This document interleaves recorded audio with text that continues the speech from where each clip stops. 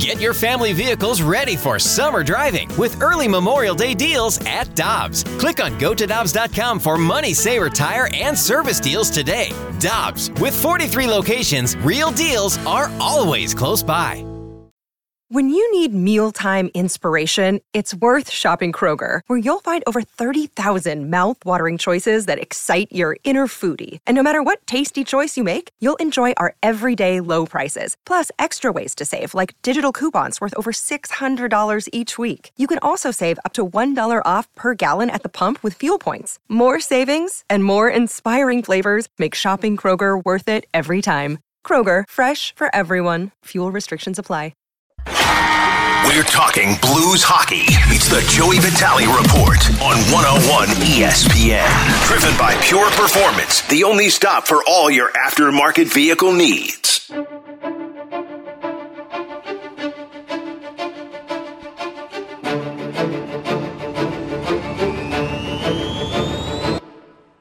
It's Carricker and Smallman on 101 ESPN. I'm Michelle Smallman. Randy Carricker is out sick today.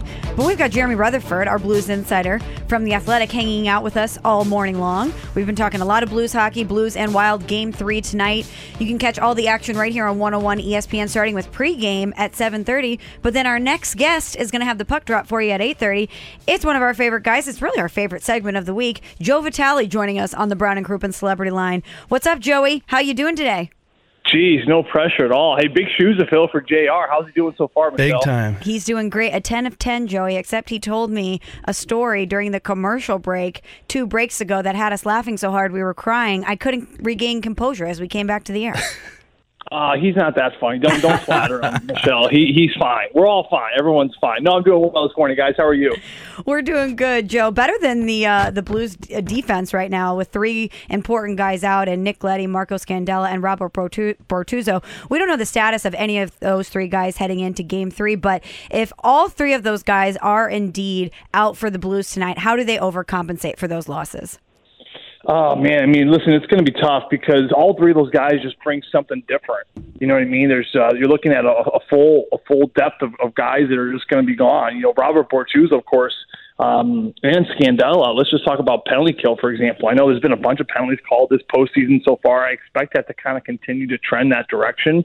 And you're missing 2 of your best penalty killers. I mean, Scandella was logging the most time of any defenseman leading up to his injury on the backside for the PK. Robert Bortuzzo just behind him there, especially when you're looking at, you know, the one-time threat of Kirill Kaprizov on that right side, much like Alex Ovechkin. I mean, that's Robert Bortuzzo's wheelhouse right there. That's where he makes his money, coming out, blocking shots, good sticks, good lanes.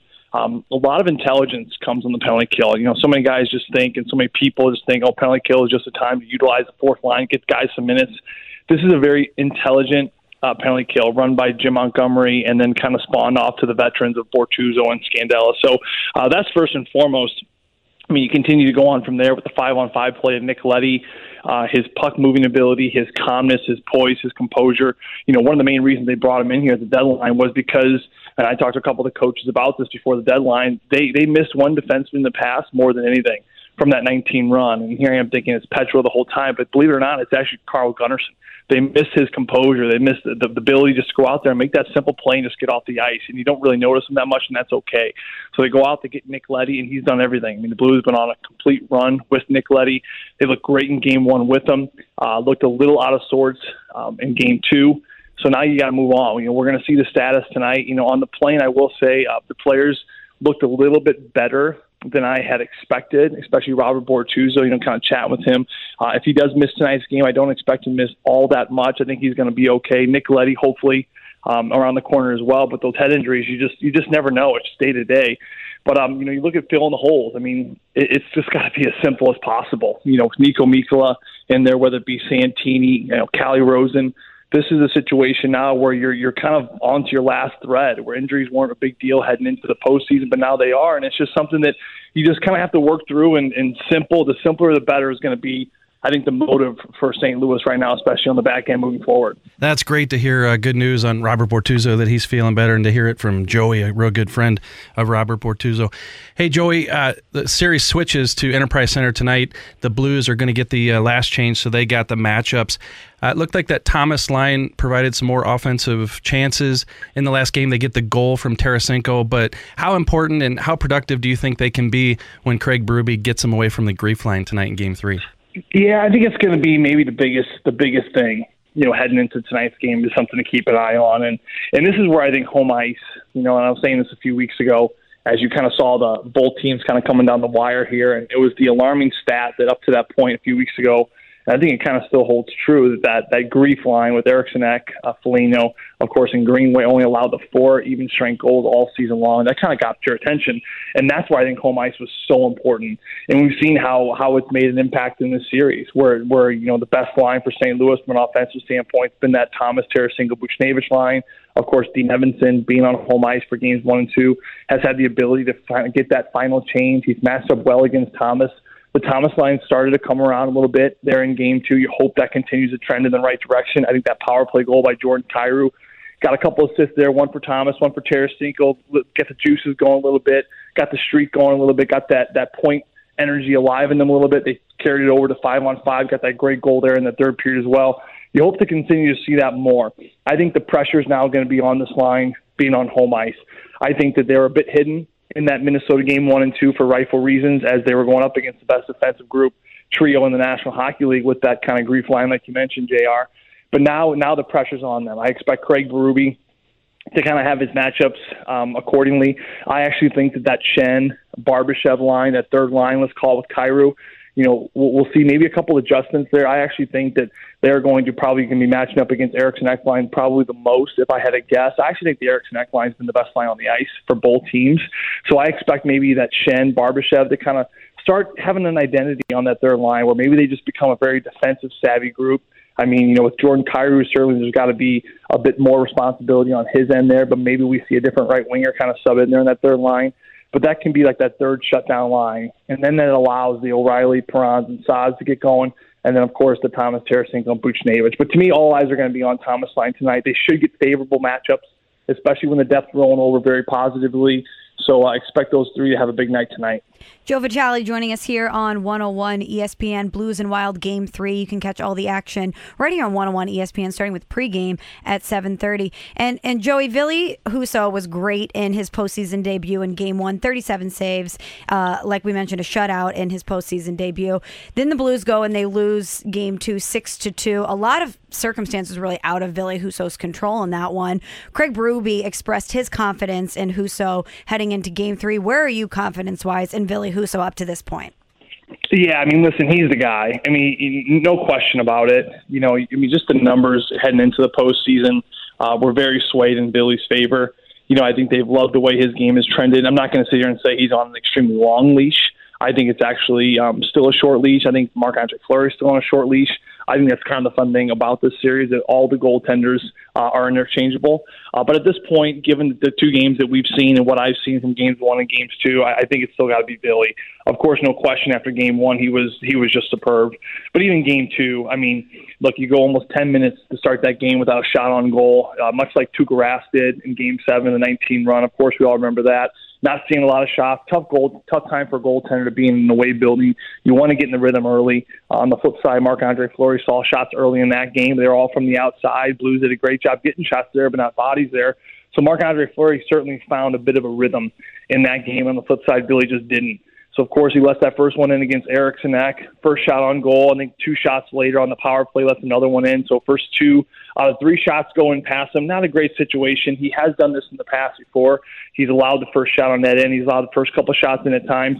He's always bounced back very strongly. I thought he bounced back fine.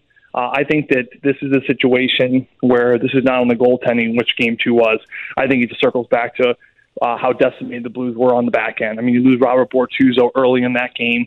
He doesn't play. You're down to 5 defensemen. You're already out without Nick Leddy and Marco Scandella. I mean, guys, you're looking at 3 of your top 6 defensemen who were absent in game 2. I mean, that's going to have an effect. I mean, Nico Mikkola got big-time minutes with Colton Parayko, and going up and trying to shut down a guy that had 108 points in the National Hockey League. I mean, he's one of the best. Kirill Kaprizov is without doubt one of the best players in the National Hockey League.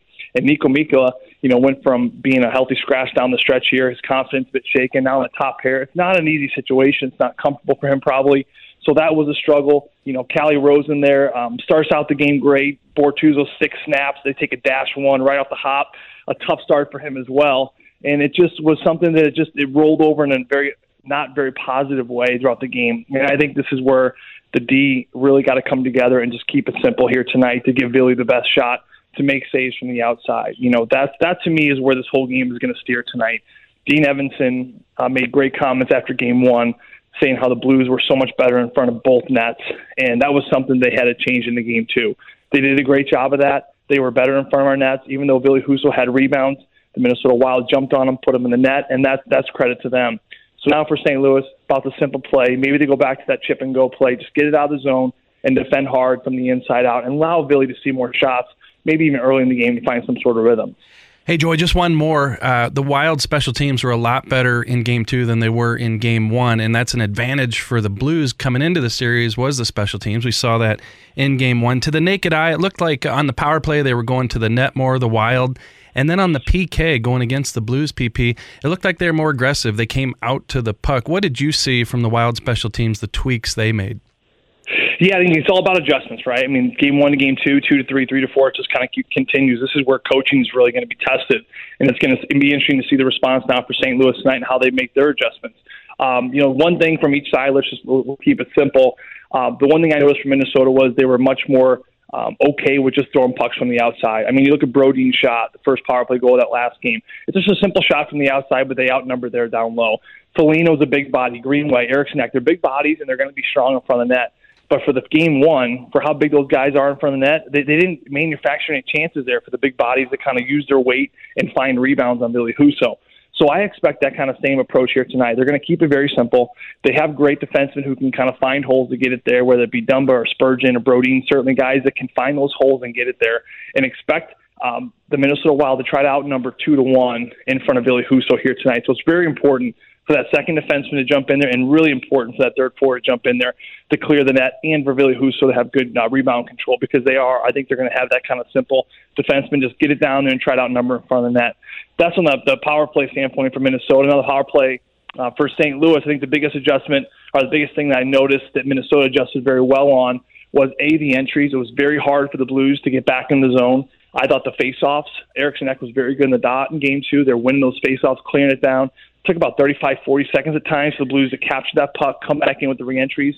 So number 1 here tonight, it's got to be face-off ready, not just the centerman. The wingers got to be ready to jump. You got to get that puck right away, because sometimes if they clear it, it could be 30, 45, 50 seconds before you eventually get it back to the zone and get it set up. So that, to me, is really important. Face-offs are going to be key. I noticed how Minnesota did a much better job keeping it tight. They kind of packed it in like anchovies, a tin of anchovies, where it was all like kind of centered around the middle, where the Blues were so good, especially that veteran group, where it's like hitting those seams, Prawn to Shen to Krug to Shen. It was just like they're just milling it around, right? And there were so many gaps. I think that Minnesota is going to do a very good job of keeping it very tight. They're not trying to allow those seams. They're going to allow Marc-Andre Fleury to take the shot from the outside. They're comfortable with that. I think they're going to see a pretty passive approach here. So now the challenge becomes for St. Louis, do you use the bumper more? Do you go down low more? Do you use that Pat Maroon-esque kind of jam play for Brandon Saad, those back doors from Braden Shen, those high tips? Those are all the kind of creative pieces that now Steve Ott has got to kind of try to convey to these guys, and just use their intelligence, use their creativity, try to find the holes down low. But I think it will be more down low than those seam plays to Prawn on those one-timers like we saw so much in Game 1. Joe, where are you at on anchovies? Do you use them a lot when you're cooking? Anchovies are the biggest secret ingredient out there. I'm going to say. Agreed. Okay, you think about it, it's natural, Michelle. It's natural salt. That's all that it is.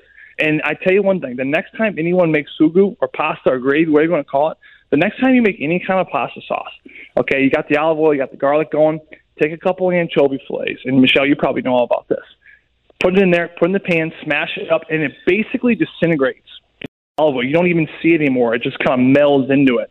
And then I promise you, when people eat it, they're like, oh, my God, this is the most amazing. And they don't know what it is, because when you taste anchovy in a sauce, you can't put your finger on what exactly it is. but there's some sort of depth of flavor, and it's just nature's salt. That's all it is. So I throw anchovies on absolutely everything. When I was in Italy a few years ago with my wife and kids, they bring them out whole. You just chew them, you eat through the bones and everything. It's my kind of style right there. Throw them on pizza, throw them on bread. My nanu, God rest his soul, whenever I make sourdough homemade bread, he would need Parmesan cheese, olive oil, and he'd put about 3 or 4 anchovies on top. And he'd always say this is his last meal before he goes away. So anchovies, great ingredient, secret, throwing in everything. It's good for the belly, good for the soul.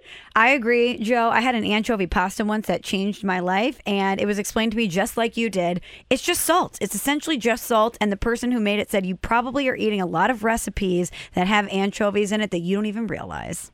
I'm telling you, when you go to Louis, you go to like a nice Italian restaurant in St. Louis, they throw it in there, and you don't even know it, because the thought of anchovies being in food would just freak people out. So they don't even tell you. My dad used to do it when we were kids. He'd make the best pastas, and eventually he told us a secret, and my sisters just about lost it. But at the end of the day, we didn't really care. But no, anchovies they're one of my secret ingredients. I love them, especially if you can get them from Sicily. Everything good comes from Sicily, first and foremost. If you can't get them Sicilian, then try to look around the regions around Italy. Joe, this might have been the most normal conversation we've ever had with you. I know you guys wanted to stick to business. Well, it's kind of businessy. I mean, listen, it's the playoffs. We should be kind of businessy, but not to derail this thing completely, because I know we're out of time. You guys need to watch a show. Stanley Tucci. Have you seen this? Of course I have. I'm obsessed with it. God. Joe, I'm obsessed with it. He has the best gig in media. Stanley Tucci does. Can I get this job? How do I get this job where I literally travel around Italy, eat, talk to people, and just, I mean, do you see him in Venice the other day? He's floating on these boats in like the city under the sea. I mean, I get so geeked up for Sunday nights now, folks. It is the greatest show out there. Stanley Tucci, Searches for Italy, CNN, every Sunday night. This is my guy. And I kind of got a little bit of a man crush on him. I don't know about, like, I mean, if I'm a woman, like, he's got that kind of scarf, Oh, bald-headed, yeah. like. The glasses, you know what I mean? All the outfits are tailored, Joe. He's talking about Parmesan. I mean, what more do you want? I mean, I am just like moaning like a dog watching this show. My wife's like, you need to like relax. I'm like, I can't relax. This is just my jam. You're like, babe, shh. Stanley's on the TV. Yeah, hey, the Tooch man's on. Pipe down over there. Joey, what time are you going to be at the rink so I can get your man card? Oh, love it. I'll be down there pretty soon. I got a rascal, a couple of kids right now. I got bread in the oven as well. I got to get going. Great stuff as always from Joey V. Thanks so much, Joe. And we'll be listening to you tonight. The Blues in the Wild. You're going to be on the call with Curbs at 8:30 p.m. We'll talk to you then. Looking forward. You guys have a great week. Have a great weekend. Oh, man. That is Joe Vitale. We always have so much fun with him on Fridays here on 101 ESPN. Hi, this is Chris Howard, host of Plugged In with Chris Howard. The College Football Playoff Committee made their decision on Sunday, and as much as I loathe the idea of Ohio State losing their way into the College Football Playoff, I 100% agree with OSU making it in over Bama. Nick Saban citing some hypothetical point spreads to prove his point that the Tide deserve a spot in the College Football Playoffs holds little substance when you consider Bama's best win is over Texas. No, the committee got it right. TCU had a great season with far more ranked wins than Bama and didn't deserve to lose their spot after playing a surging Kansas State in a championship game. And Ohio State, while not playing some of their best ball later in the season, was still 12-0 until they came face-to-face with my Wolverines. While the college football playoff system isn't nowhere near as good as it could be, it's better than what we had. And in a few years, it will be better for all of college football. Hi, this is Chris Howard, host of Plugged In with Chris Howard. Get the latest odds and trends for every professional and amateur league out there. From football to basketball to soccer and esports, we've got it all at BetOnline.net. And if you love sports podcasts, you can find those at BetOnline as well. And don't forget BetOnline for the NHL, MMA, boxing, and golf. Head to the website today or use your mobile device to learn more. BetOnline, where the game starts. Hey, hon, what you doing with your phone? Do flowers have best friends? I don't know. Hey, look. Whoa. Some answers can only be found in nature. Discover the unsearchable. Visit discovertheforest.org to find a trail near you. Brought to you by the United States Forest Service and the Ad Council.